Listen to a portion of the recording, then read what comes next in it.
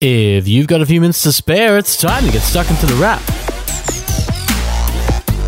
For the week ending November 23, you're tuned into The Wrap, Australia's fastest technology roundup. And this weekend is Thanksgiving if you're in America, but even if you're not, it's the Black Friday weekend, an event that has now gone beyond its origins in America and expanded to Australia, of all places. For those who don't know, Black Friday is basically America's start to the holiday buying season, and this year it's come to Australia in a big way. We've been tracking Australian shops, and quite a few of them are jumping into this weekend's Spendathon, with discounts on phones, computers, headphones and speakers, and digital online bits and pieces as well, with all of this kickstarting the buying season. We've heard of deals practically everywhere, from eBay to Amazon to Google and more, with the next 4 or 5 days offering sales in Australia, though not everything is going to be on sale. While Google will have a few things on special, the massive Google Home Max won't apparently be one of those. We checked it out this week and found a massive sound awaiting, with some solid smarts as well. In a way, Google's Home Max is basically Google's take on the Sonos Play 5, but it's made by Google.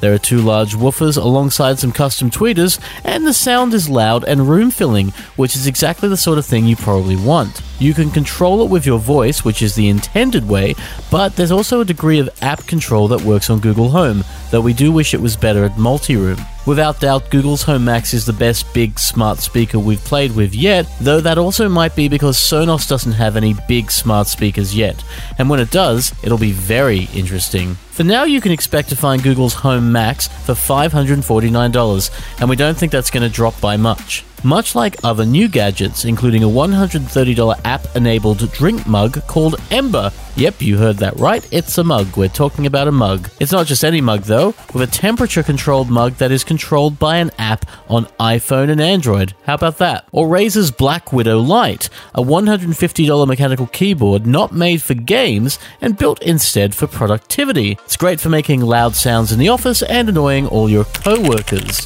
You might even consider a new computer, though new computers tend to hold their value for a couple of months at least, and there are 2 of those this week. There's Huawei's $2,000 MateBook Pro, which is a water-resistant laptop made to be thin and light, and Huawei's first laptop in Australia, as well as Microsoft's 4G-enabled Surface Go, which makes the Surface experience portable for under $1,000, provided you have a SIM card you can throw in. And there's at least one other gadget that will probably stay at its price, but given where it is right now, we're not really all that surprised. It's Apple's least expensive iPhone, the iPhone XR, and we're checking it out right now. It's one of the more interesting iPhones we've seen, because in a year where the iPhone has been very expensive, the XR is a slightly different approach. It's still over $1,000, which makes it more expensive than previous models, but the XR, which actually reads as XR, is actually the best value iPhone of the year, and here's why. It has the same chip, most of the same design, and it even comes in colors. It will do the cool augmented reality tricks with the front camera, and the iPhone XR even does that cool portrait effect thanks to some neat machine learning. While the iPhone XS and XS Max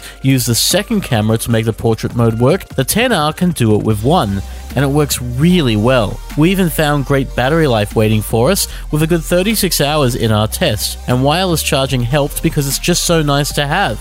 And sure, you miss out on the zoom lens and the extra premium body and screen, but for the most part, Apple's iPhone XR is enough of this year's expensive iPhone in a package that doesn't cost quite as much. It's hard not to recommend it. It's a really good iPhone, and unless you need the best of the best of the best, it's probably the phone you want if you want an iPhone this year that won't set you back. But remember, there have been a lot of great phones already.